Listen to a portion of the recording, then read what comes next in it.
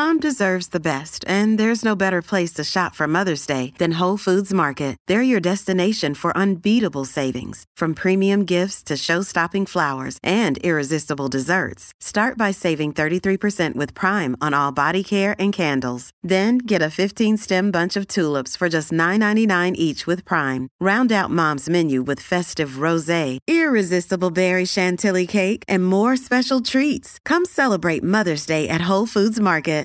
At Evernorth Health Services, we believe costs shouldn't get in the way of life-changing care, and we're doing everything in our power to make it possible.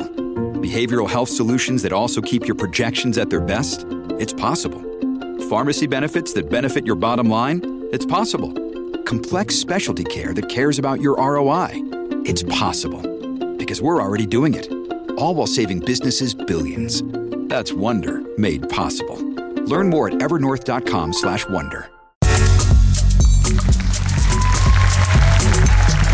Bienvenidas a todas a este Latinos Break porque, bueno, tenemos dos razones de peso, de mucho peso para celebrar. Estefanía, ¿cómo estás?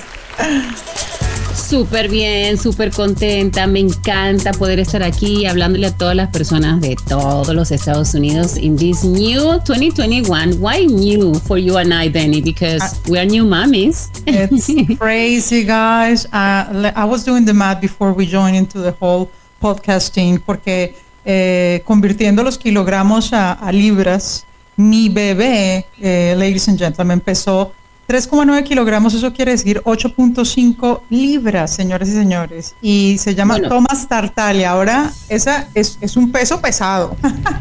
Para todos los que no sabían, Deni Alfonso y quien te habla, Estefanía Iglesias, estábamos embarazadas casi en el mismo tiempo, casi por días de diferencia. Sí. Mi bebé, Siena Verona, nació el 17 de mayo. ¿And your baby? Y mi bebé nació el 23 de mayo. O sea, imagínate si nos hubiésemos puesto de acuerdo, no nos salía tan perfecto. no nos salía tan perfecto. Pero te digo que eso, sí, es una cosa, una coincidencia que realmente la gente que nos conoce dice, son amigas, se pusieron de acuerdo. No, uno fue así. No, eso fue súper casualidad y tu bebé, pedazo de bebote, te salió un súper bebé, casi 9 libras. No, por eso, o sea, lo que les estaba diciendo, if you don't tell me to do the math, like really, o sea, 8.5 libras, señores, esto es, obviamente es un bebé así, no sale de forma natural, pero hablaremos de eso más adelante. De todas formas, ¿cómo le fue a Siena Verona, que además tiene nombres de 2 ciudades bellísimas de Italia?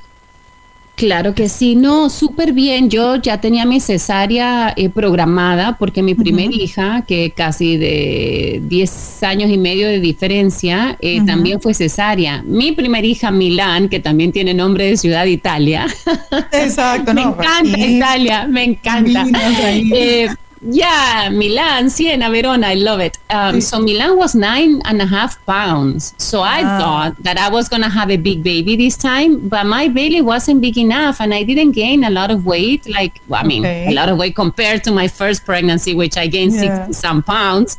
Okay. Ahora solo subí 40 libras. Mi bebé pesó 6 libras, 6.2 libras. Una cosita chiquitita. Chiquita. Un pedacito de carne. Un pedacito del cielo. Un pedacito de carne. Es una experiencia maravillosa, pero detrás de todo esto, que por favor pido aplausos obviamente para esa mamá también. Y todas las mamás que en esta semana dieron a luz o en este mes, además porque es el mes de las madres, ¿no? Mayo es el mes de las madres. Entonces nosotros creo que le hicimos reverencia en doble al mes de las madres. Y pienso que todo esto conlleva esta plática de hoy del podcast, que es muy importante, y es los mitos y leyendas, y así les digo, for those that are gonna get, in the hospital, they're gonna be on labor soon, porque te dicen tantas cosas que tienes que llevar al hospital, que no, que sí, que es mejor cesárea, que es mejor natural, que esto, que lo otro. Entonces yo creo que al final no dejan a la mamá, que debe estar tranquila, realmente hacer su trabajo. What do you think? No, yo pienso que, mira, creo que tiene mucho que ver también el país donde nace tu bebé. Yo, por ejemplo, la tuve así en Verona, en Estados Unidos, y aquí te dicen casi que llega tú, tu panza y tú, y ya es todo. No traigas absolutamente nada. Nothing. A mí me dijeron no traigas ni underwear. Así nomás te digo. Tal vez es TMI, but you know what? It's true because I asked, like, what should I pack on my bag? Exactly. They said no, nothing. Nosotros te damos pañales, nosotros te damos everything that you need for yourself and for the baby. Do not worry. I'm like, oh, well, that's nice, porque ya una mamá está de por sí súper estresada, que ya está o miedosa o temerosa en tu caso, que sos primeriza, que tuviste a tu hijo por primera vez, en otro país que no es tu país de tu idioma materno, entonces también todo eso te cuenta, es como una experiencia. Sí, todo eso tiene que ver, porque sobre todo si uno, en todo caso, si uno tiene el hijo en Estados Unidos, hay personal bilingüe, ¿no? No es el caso en otros países, ¿no? No siempre va a haber uno que hable español, preferiblemente, porque me imagino que cuando uno está, o español o inglés, cuando uno está en labor de parto, el que prefiere hablar español lo habla en pleno grito y ya, si no es cesárea, digamos, si estás en labor, I think it's not that easy, though. Like your head goes like in the language that you feel more comfortable and you just talk to the doctors or whoever is helping and that's it. Entonces yo pienso que de todas formas lo que yo estaba diciendo era que finalmente yo tuve mucha gente que me dijo no, mejor cesárea, no, mejor natural, y al final cuando yo llegué a la curva fueron ellos los que tomaron la decisión de que tenía que ser cesárea porque mi bebé era tan grande que ellos prefirieron decir no, nos vamos con cesárea porque este bebé no va a salir jamás de esa panza. Y yo dije ok, go ahead, if it's for his bienestar, está bien.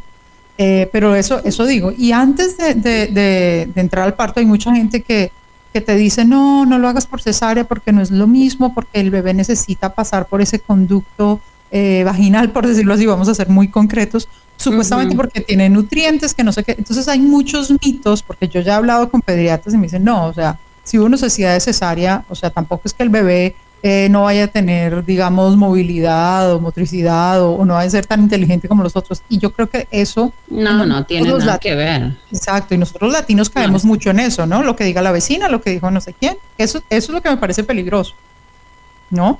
Sí, bueno, no, yo no creo lo que crea la vecina. Yo la verdad obvio. Que yo voy con los profesionales. Obvio, claro. I'm sure there's a lot of people out there, like sometimes... you know, when you're pregnant, you will realize that there's a lot of people that they will come and give you their opinion. Sometimes it's an unwanted opinion. It's not like, okay, I asked for it. And they will tell you all these things. Todo lo que me estás diciendo. Y a veces una que ya de por sí viene temerosa, por lo que sea, porque por más que mi bebé fue mi segunda bebé, pasaron casi 11 años. O sea, yo prácticamente me estrené otra vez como madre. ¿Por qué? Porque lo que estaba de moda hace 11 años o lo que se hacía hace 11 años, ahora está todo totalmente distinto. Entonces, a veces todas estas opiniones te confunden o te agregan un poco más de miedo o de estrés que realmente no necesitamos las mamás. A mí me encantaría, por ejemplo, decirles a aquellas personas, y yo entiendo que a veces lo hacen del fondo de su corazón, el comentario, ¿no? De duerme más, porque después no vas a dormir, o esos comentarios que dices, why do you have to say that?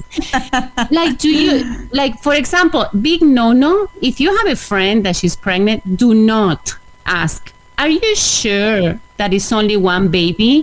Please don't do that. Ese es número 1. Número 2, are you sure that your baby, that your due date is not already passed? Como que te ven muy grande. No, I swear que yo sé cuándo es la fecha. O sea, hay ciertas cositas que nos deberíamos de ubicar porque pues está como de más las preguntas. Hay muchos comentarios que están de más, pero bueno. No, y además que la gente no piensa el estrés con el que uno ya va. O sea, obviamente el nacimiento de un hijo pues implica felicidad y todo esto, pero uno va con estrés encima porque además también uno ve películas y Netflix de más, por decirlo así, de que puede pasarle algo a la mamá o al bebé en el parto, esto y lo otro. Entonces uno va un poco, bueno, como mamás primerizas como yo, de verdad que íbamos con la camándula en la mano básicamente y con el Padre Nuestro, de verdad. Entonces, mira, te voy a decir con respecto a esos temas de los latinos, de cómo algunas sorteamos estos temas, dice, una cesárea significa que realmente no has dado a luz. Es un belief de la gente latina, es que una cesárea no es dar a luz. Imagínate que a uno le digan eso. Ay, no. O sea, por favor. No, yo te muestro mi cicatriz and I swear that my baby was delivered from that scar. Son opiniones de gente que la ve así. O también te dicen, es la opción fácil, una incisión de 7 centímetros para sacar un bebé de 8 o más libras de tu útero, pues obviamente no es fácil, pero a uno le dicen que es la opción fácil, como si recuperarse de una cesárea fuera tan fácil. No saben que uno 24 horas después de la cesárea no se puede ni mover. Otra de las cosas comunes...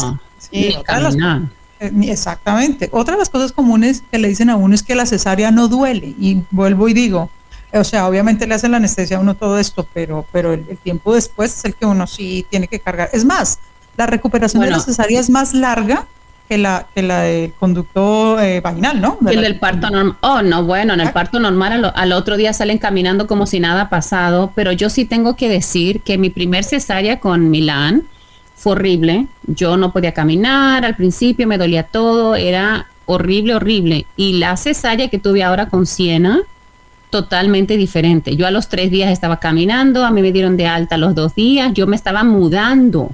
Empacando cajas con todo el bebé. Empacando con todo y el bebé, y la bebé recién nacida y yo recién operada, porque no te olvides que una cesárea, quieras o no, todavía es una operación. Totalmente, es una operación. Entonces, y le inducen a uno, pues obviamente la anestesia, tampoco uno se recupera tan rápido. Te ponen anestesia y aún así yo debo decir que la diferencia entre mi primer cesárea y la segunda, una diferencia abismal. La segunda ni la sentí. No sé si porque me estaba mudando, porque ya estaba más ducha, decimos ducha en Argentina, no sé si estaba ya más viva, con más experiencia, no sé, pero no me costó tanto. Es más, yo me recuperé muchísimo de mi peso. Mi bebé tiene ya 1 mes y yo casi ya estoy de vuelta en mi peso, que no me pasó con la primera tampoco. Que tuvo más dificultad para regresar, o sea, la madre. Sí. Para regresar. Yo creo que la ciencia también ha avanzado y quizás la anestesia epidural, que es la que están utilizando para tanto la cesárea como el parto natural, creo que quizá uno se puede recuperar más rápido, pero sin embargo es una cosa difícil. Aquí viene nuestro momento, oh my God, de todo lo que dicen el mito, leyenda sobre la cesárea, que uno no puede hacer, que uno no puede hacer piel con piel después de una cesárea, es decir, el contacto de piel con piel es poner al bebé desnudo directamente sobre el pecho desnudo de una mamá. Y pues obviamente eso es una de las partes más gloriosas de la crianza de los hijos, obviamente, porque es como lo que ves en todas las películas que sacan al bebé y te lo ponen. Entonces ahí está el mito que le dice a uno, la vecina de la que hablamos, la que no debemos jamás consultar, no puedes hacer contacto piel con piel, no hagas cesárea porque no te lo pueden poner en el pecho. ¿Qué tal? No, obviamente uno ya está llorando porque hizo cesárea, entonces dice no, o sea, me voy con el natural porque necesito tener a mi hijo piel con piel. Señores y señores, la ciencia dice que sí se puede tener contacto piel con piel. Aplausos. No escuchen a la vecina. No escuchen a la vecina. Ni la tía. No que no sea adorada, no que no tenga la mejor intención. I'm sure they have the best intention ever, but you know what? There's doctors and professionals for a reason, for us to go and ask them. But I'm telling you, even my mom, like, you know, I don't want to throw her under the bus, but the bus. Mi mamá, sí, under the bridge or under the bus. Under the everything. Under something, porque de verdad, o sea, lo que quiero decir es que hasta en Colombia y en toda Latinoamérica, o sea, siempre hay de eso, ¿no? Ay, no, pero ¿por qué no mejor natural? Pero porque el pecho, le tienes que dar pecho, todo esto, que eso es otro tema amplio, ¿no? El del alactamiento y todo eso. Entonces yo creo que uno siempre se debe ir con los profesionales de la salud, así lo que tú dices, así la vecina, la tía o la misma mamá tenga la mejor intención. Hay que conocer que la ciencia ha avanzado y que tenemos que sacar provecho de eso y sobre todo... Y mira, dime. No, yo digo, sobre todo que la mamá esté también bien, porque la gente se preocupa mucho por el bebé y se les olvida que la mamá es un ser viviente también.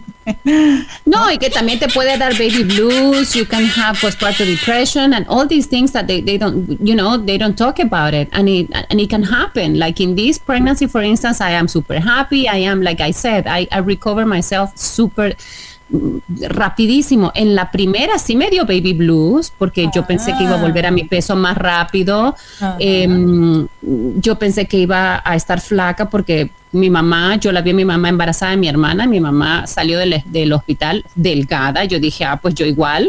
Y yo salí del hospital y no entraba en la silla de ruedas. No. En mi primer embarazo. Con mi primer bebé, yo la tuve a mi hija en el Cedar Sinai, nunca sé pronunciar ese hospital. Entonces me dice la enfermera, te voy a traer una silla de ruedas extra large. ¿Qué? Le dije, no, de ninguna manera, yo sí voy a entrar. Y yo me senté en esa silla de ruedas y como pude, después necesitaba vaselina para poder salir.